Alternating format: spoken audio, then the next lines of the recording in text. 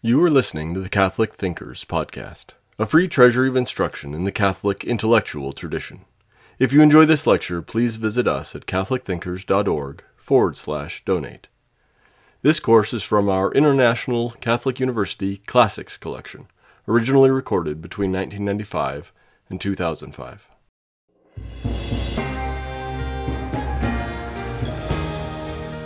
In the last lecture, we talked about the birth of science in the High Middle Ages, and this was brought about as a result of the spreading throughout Europe of the ideas about the material world that are necessary for science, and those ideas are all found in Christian theology.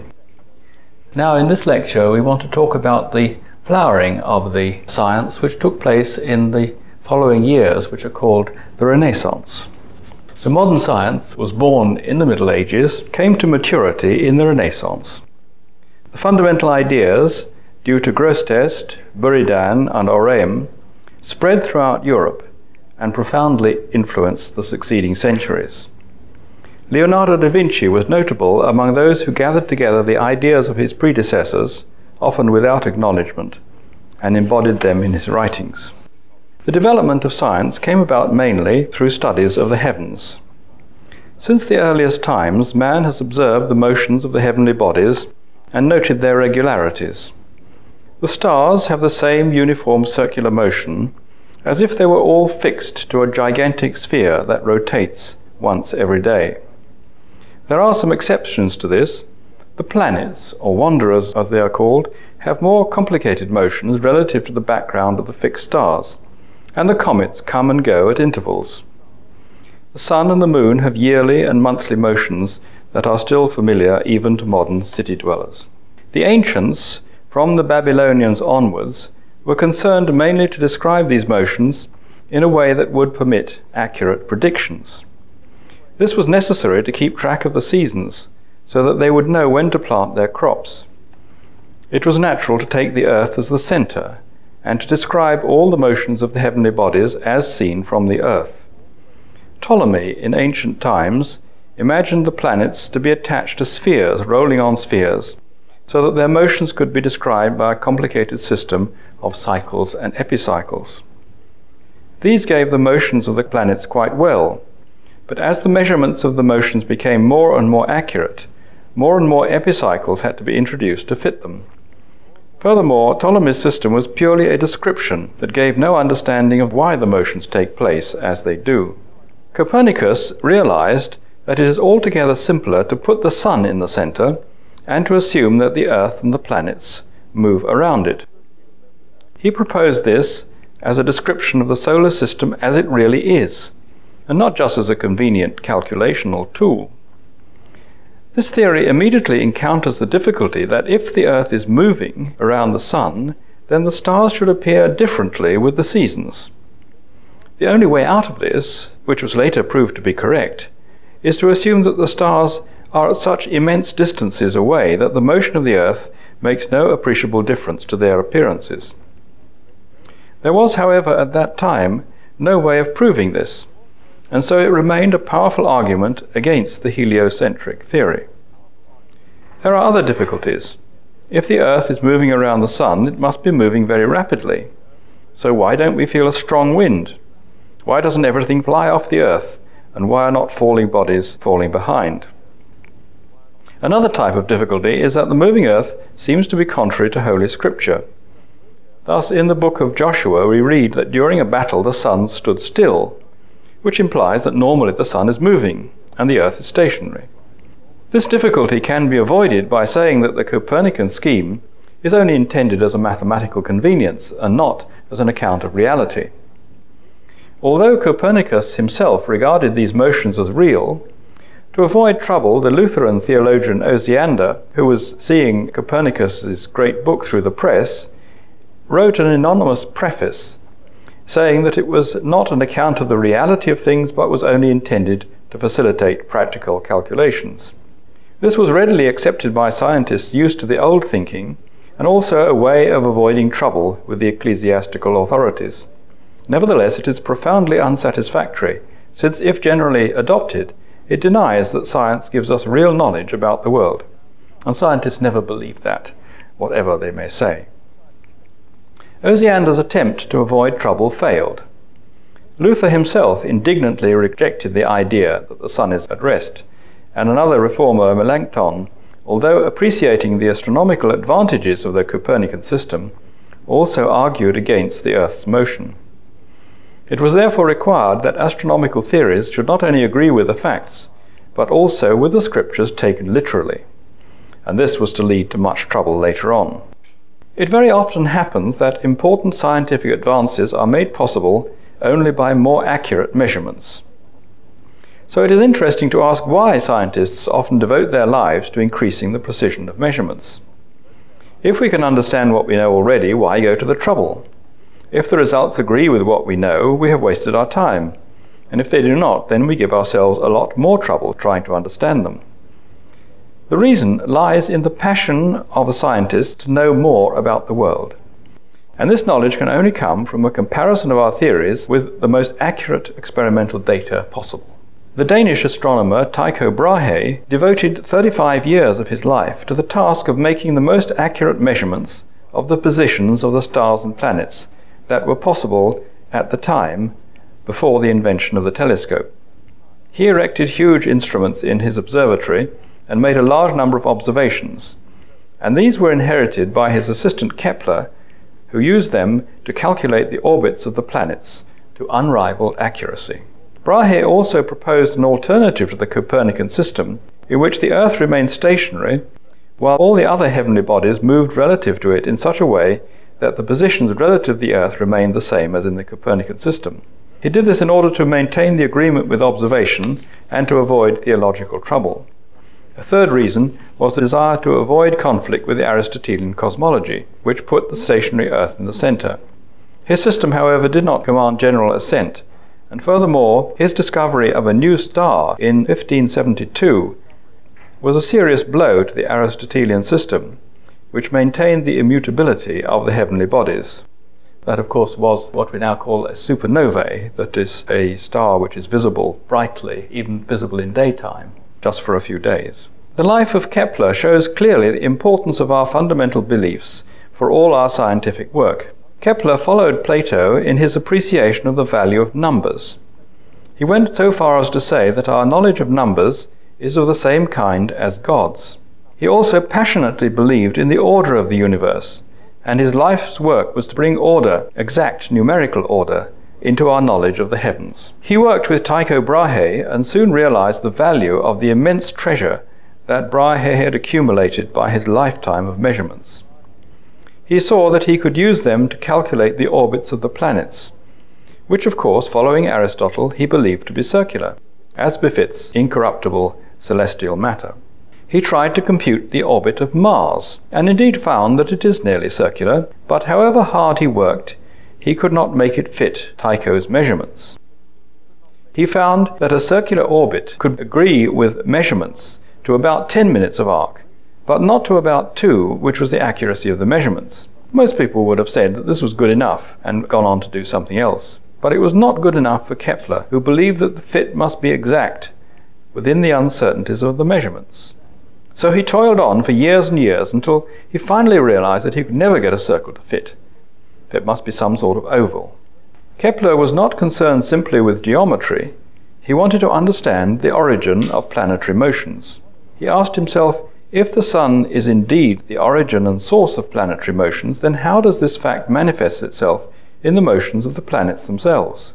He found that Mars moves a little faster when it is nearer to the sun and a little slower when it is further from the sun. And after 5 years' work, he discovered that the radius vector from the sun to the planet sweeps out equal areas in equal times. This does not by itself determine the shape of the orbit, but after 3 more years' work, he found that the orbit is an ellipse. This was a watershed in the history of science. It finally destroyed Aristotelian physics and opened the way to Newton's theory of planetary orbits, which indeed showed that they are ellipses. And this breakthrough was made possible by Kepler's belief in the order of nature, in a mathematically and numerically exact order that followed from his belief in the rationality of the world created by God.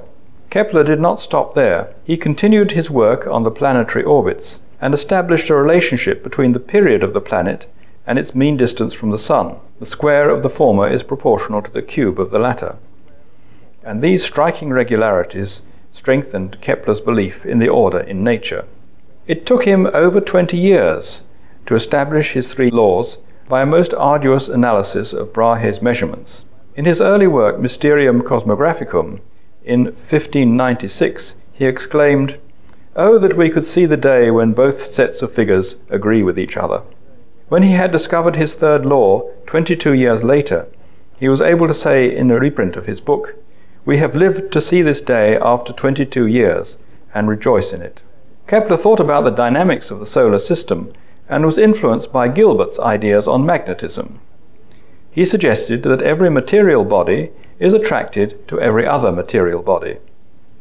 He was, however, not able to specify the form of this attraction or to use it to obtain his three laws of planetary motion. That was the subsequent achievement of Newton.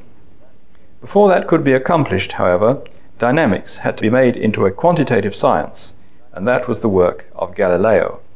Despite the pioneering work of Buridan and Orem, Copernicus and Kepler, the prevailing view of the world in Renaissance times was still that of Aristotle. It was still a world of purpose that can be understood by general philosophical reasoning. It is primarily due to the work of Galileo that this was replaced by the more modern view that the world is a mechanism that we can understand through the use of mathematics.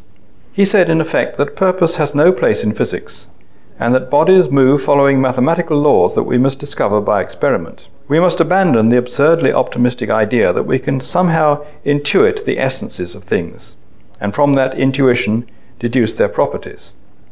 We no longer speculate about the causes of motion. Instead, we devote ourselves to the humble yet practicable task of describing motion as accurately as possible using the language of mathematics. Kepler realized the importance of numerical accuracy in describing how the planets move, and established the laws of planetary motion. Galileo did the same for motions on the surface of the Earth. He studied how balls roll down an inclined plane, and how projectiles move through the air, and was able to express his results in simple laws connecting positions, velocities, and times. The fundamental ideas of dynamics were established qualitatively by Buridan and his successors, and subsequently there was much discussion about the motion of falling bodies and of projectiles. In particular, about the relationship between the distance fallen, the time taken, and the velocity acquired. Is there some simple relationship, such as the velocity being proportional to the time taken or to the distance fallen? What are the trajectories of projectiles? Are they simple geometrical curves? Concepts such as momentum and energy were only refined to their present precision by centuries of effort, and the first step was to answer these fundamental questions about motion. Although his work had the effect of discrediting Aristotelian physics, Galileo remained under his influence in many ways. Strangely enough, he failed to appreciate the importance of Kepler's work and continued to believe that the orbits of the planets are circular. Galileo realized the importance of accurate measurements, but was in a much more difficult situation than Kepler. Long time, such as the period of rotation of the planets, can be measured quite accurately by primitive means. But it is far more difficult to measure accurately the much shorter time taken by a body to fall a measured distance on the surface of the Earth. Galileo used his own pulse to measure the period of swing of the lamp in the Cathedral of Pisa, and found that it is independent of the amplitude. For a falling body, a more accurate measure is needed, and he used a thin jet of water coming from a large jar, weighing the amount that came out during the fall. He further increased the accuracy by allowing the ball to roll down an inclined plane instead of falling freely, for then the time is much longer and so easier to measure. By such measurements, he showed that the velocity acquired is proportional to the time taken, and that the distance traversed is proportional to the square of the time taken. This was established for balls rolling down a plane inclined at various angles, and by extrapolation he deduced that it also applies when the plane is vertical, corresponding to free fall. And from his results he obtained a rough estimate of what we now call the acceleration due to gravity. The work of Galileo shows very clearly many of the essential features of modern scientific investigation. He believed that the relationships between distance, time, and velocity are expressible by simple formula, and he made careful experiments to see which possibility is correct. He knew that his measurements were subject to some experimental uncertainty, so that the results confirmed his measurements only approximately. He was able, like any good experimentalist, to see through his imperfect results to those corresponding to perfectly accurate measurements in a world where there was no friction, air resistance, or other disturbing effects. Galileo also studied the motion of projectiles and found that, neglecting air resistance, their trajectories are parabolae, so that the range is a maximum when the angle of elevation of the gun is 45 degrees. The famous story of his dropping 2 weights from the top of the Leaning Tower of Pisa is probably apocryphal. As we saw with Kepler, the advance of science often depends on the precision of the measurements. Those of Brahe were as accurate as possible using just direct sighting. The next step, the invention of the telescope, was due to Galileo. Lenses had been known for centuries and were used for spectacles and by the botanist Leeuwenhoek to look at very small things. Galileo realized that they could be put together and used to magnify the heavens. He made the first telescope and immediately made a series of critical discoveries. He saw the sunspots, an imperfection unexpected in a perfect Aristotelian sphere, and the mountains on the moon. He discovered several of the satellites of the planet Jupiter and found that they revolved around it. This was just like a miniature solar system and gave support to the Copernican idea of the heliocentric solar system, with the Earth going round the Sun. He saw the phases of Venus, showing that Venus moves in an orbit around the Sun. He realized that if the Earth is at rest, the celestial sphere must rotate with a high velocity, so that it is much easier to suppose that it is the Earth itself that is rotating. All these and many other arguments convinced Galileo that Copernicus was correct, and he vigorously propagated his beliefs. This inevitably brought him into conflict with the scientists of the time, namely the Aristotelian establishment.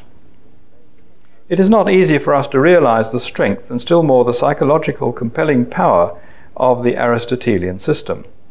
It was a well thought out, carefully integrated system that offered a plausible and detailed account of the whole of knowledge. Its concepts and worldview had been used by the scholastic theologians in the construction of their vast and impressive theological systems. They were well equipped to answer Galileo's arguments, which were persuasive rather than demonstrative.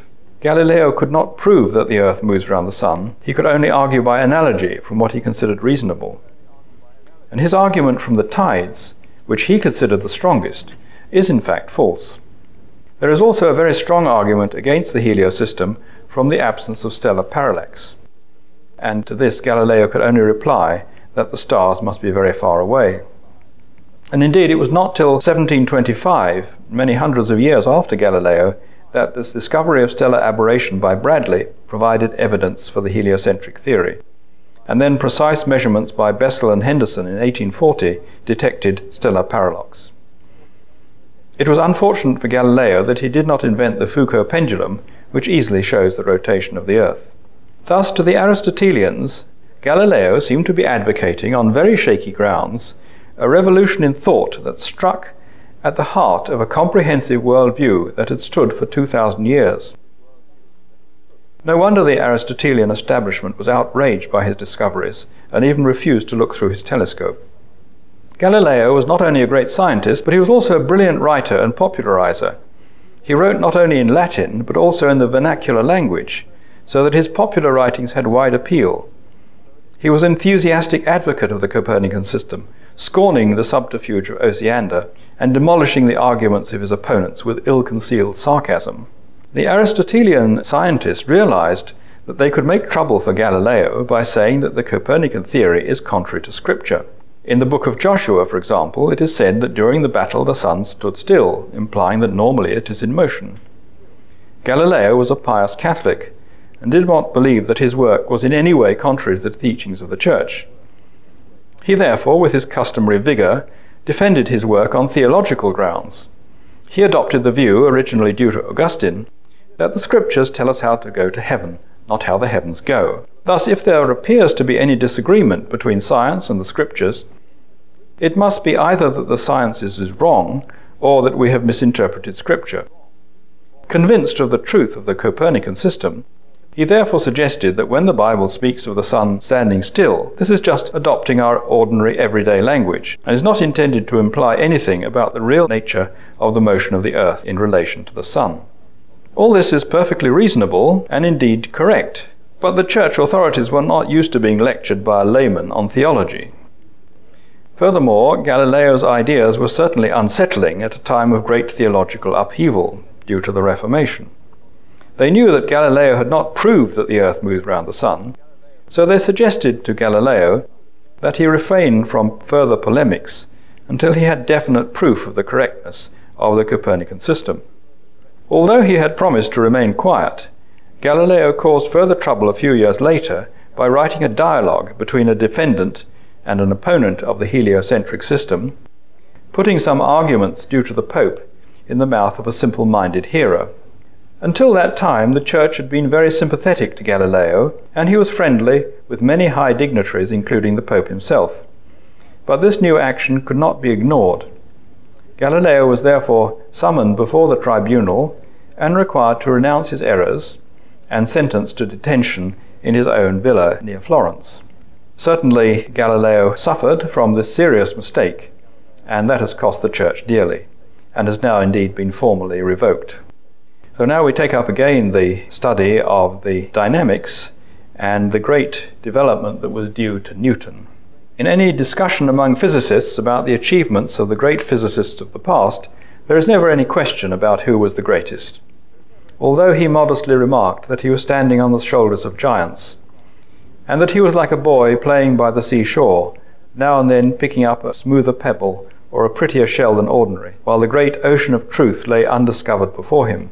A better summary of his achievements is to be found inscribed below his bust in Trinity College, Cambridge.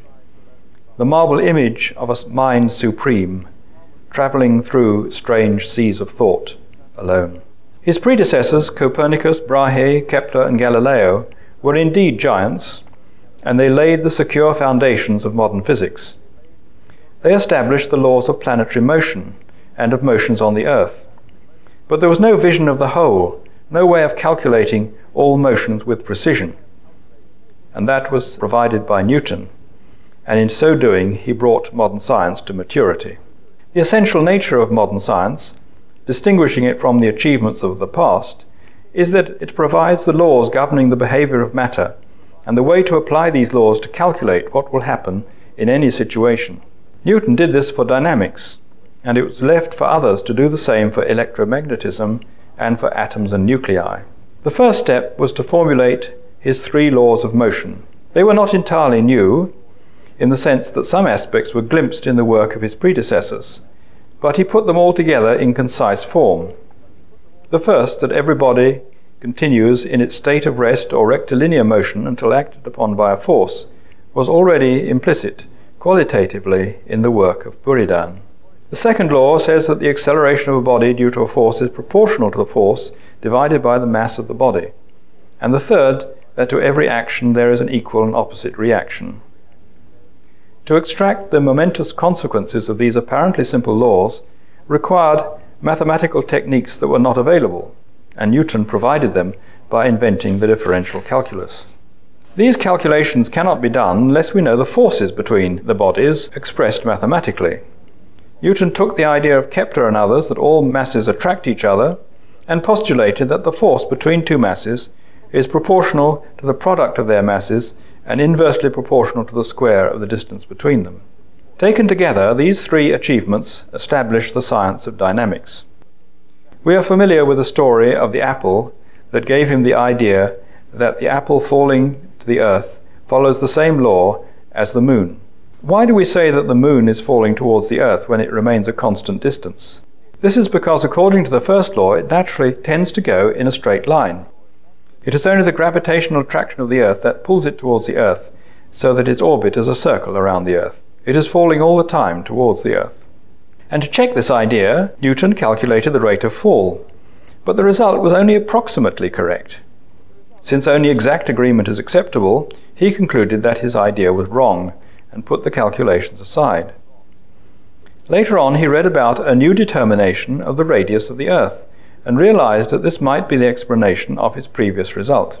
He put the new number in his calculations, and then it fitted perfectly within the uncertainties. The importance of this result can hardly be overestimated. Newton had shown that his dynamics applies equally to the motions of the celestial and terrestrial bodies. And this is quite contrary to Aristotle, who held that they have quite different natures, the one being incorruptible and the other corruptible. It was the Christian doctrine of creation by God that destroyed this distinction, and thus made Newton's work possible. Newton's first law is also directly contrary to Aristotle, who required the continuing action of the mover to sustain motion. Newton's law, however, says that the body continues in its state of motion or rest without the action of a mover. A force is required not to sustain motion, but to change it. Newton was of a very retiring nature and seldom published his results, knowing very well that this would only involve him in tiresome controversies with stupid people. He heard speculations about the form of the law of force that would give the observed elliptical orbits, and was asked what he thought. He replied that he had shown that it is the inverse square law. Eventually he was persuaded to publish his work, and in 18 months he wrote his Principia, the most influential book in the history of science. While many people have praised the Principia, very few, even among scientists, have ever read that formidable tome. Quite recently, a very eminent theoretical physicist, Chandrasekhar, has worked carefully through the Principia, and he said that it is almost unbelievable that any man could have written so profound work in such a short time. With the work of Newton, modern science came to maturity. The laws of motion were given in the form of differential equations, and the mathematical techniques needed to solve them were established. In any situation, it is necessary to specify the initial conditions and then to solve the equations of motion to satisfy those conditions. And this gives the complete subsequent motion of the system for all time. Kepler's laws and Galileo's laws can be obtained in this way from Newton's laws of motion, together with the law of gravitational attraction that specifies the forces. This problem that exercised the giants of physics for centuries is now a relatively simple exercise for an undergraduate. Newton's Principia is difficult, partly because it was written using geometrical ideas, which were more familiar to his contemporaries. In the following centuries, his work was extended and applied to a wide range of problems by Lagrange, Laplace, and many other physicists. This concept of strict laws of nature that could be used to predict all future behavior had a great influence on contemporary thought. It makes the world into a great machine, created in the beginning and set into motion by God, but afterwards going on inexorably in accord with Newton's laws. After he has created the world, God can no longer have any influence on it. He has been rendered redundant. And this philosophy is known as deism and gives rise to many theological problems. It effectively denies the possibility of free actions and therefore of responsibility and free will. We are all machines, automata, that behave strictly in accord with Newton's laws. In the words of Whitehead again, it is just the hurrying of material endlessly, meaninglessly. As we shall see, this is an illegitimate extrapolation of Newton's work. Newton realized these consequences of his work, in particular the implication that the world is eternal. This in turn suggested the possibility of other Earths with human inhabitants.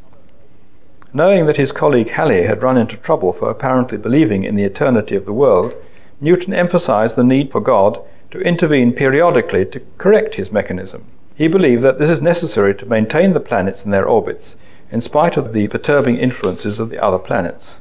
Thus he was able to show that all remains in the hands of God.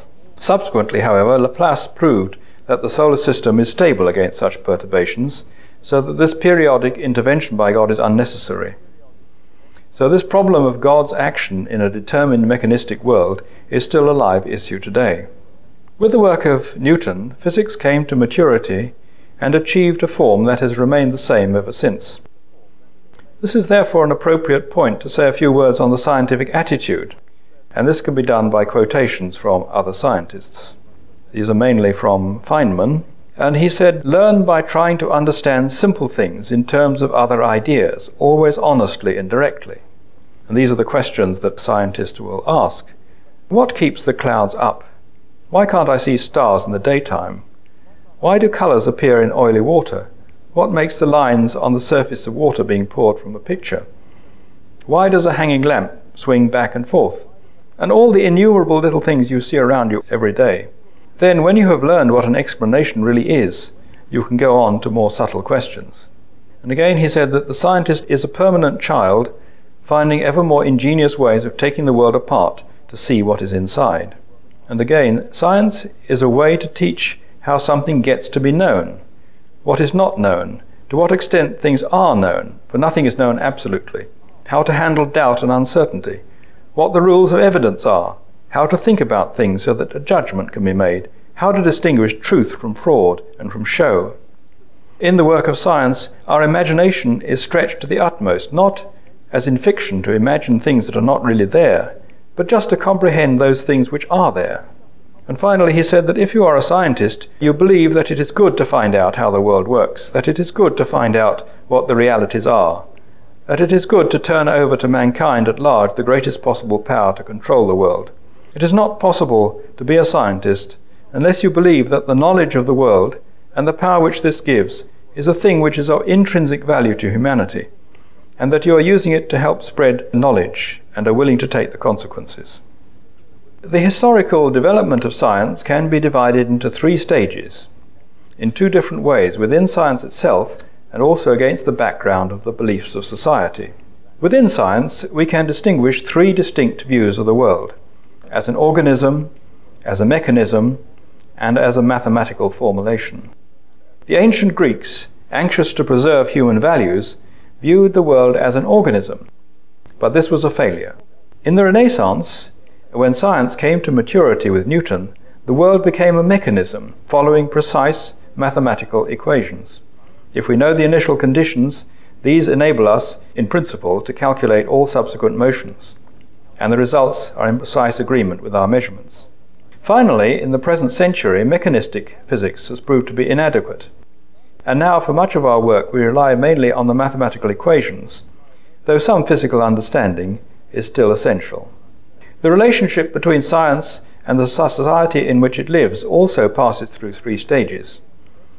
In the first stage, most of the beliefs about the material world prevented or hindered the growth of science.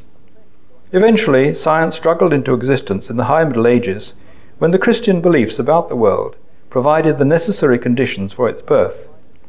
It came to maturity in the Renaissance, and at that time most of the pioneer scientists were believing Christians who saw their work as showing forth the glory of God. At this point, science became an autonomous, self-sustaining enterprise that develops in accord with its own internal criteria, although still within a broadly Christian society. It needed the material support of society, and the relations between science and society were not always smooth. There have been from the beginning tensions between the scientists on the one hand and the theologians, the church, and the state authorities on the other, and among scientists between Christians and secularists. These can be stimulating and healthy tensions, but they often degenerate into mutual incomprehension and hostility. Examples abound. Luther and Melanchthon attacked the Copernican theory, and Galileo was punished for his views. Nowadays the tension continues. Many theologians are apprehensive of science, and scientists like Hawkins and Dawkins attack and pour scorn on theology. And there are continual battles with government agencies to obtain sufficient support for scientific research. In the present century we have moved into a 3rd stage when science more and more frequently finds itself in a society that is no longer broadly Christian, but indifferent or anti-Christian, either in its ideological roots or through the authority of the state. Science has spread rapidly over the world to non-Christian societies as people become aware of its technological applications. But there is an important distinction here. Technology is easily exported and readily welcomed, but science itself is extremely difficult to export. Schools and universities all over the world teach science, but in most cases this has proved rather difficult, and it is not at all easy to establish really fruitful research programs. Twice in Europe, science has come under totalitarian regimes that have treated science as a slave or as a god, in Nazi Germany and in Soviet Russia. In both cases, the effect on science has been disastrous and science withered. And now we can ask the question about whether science can survive in a post-Christian society. In the next lecture, I hope to go on to other questions concerning biology and geology, whereas up to now, of course, we've been talking mainly about physics. We hope you enjoyed listening to Catholic Thinkers. Please visit us at catholicthinkers.org/donate to help us keep this content free.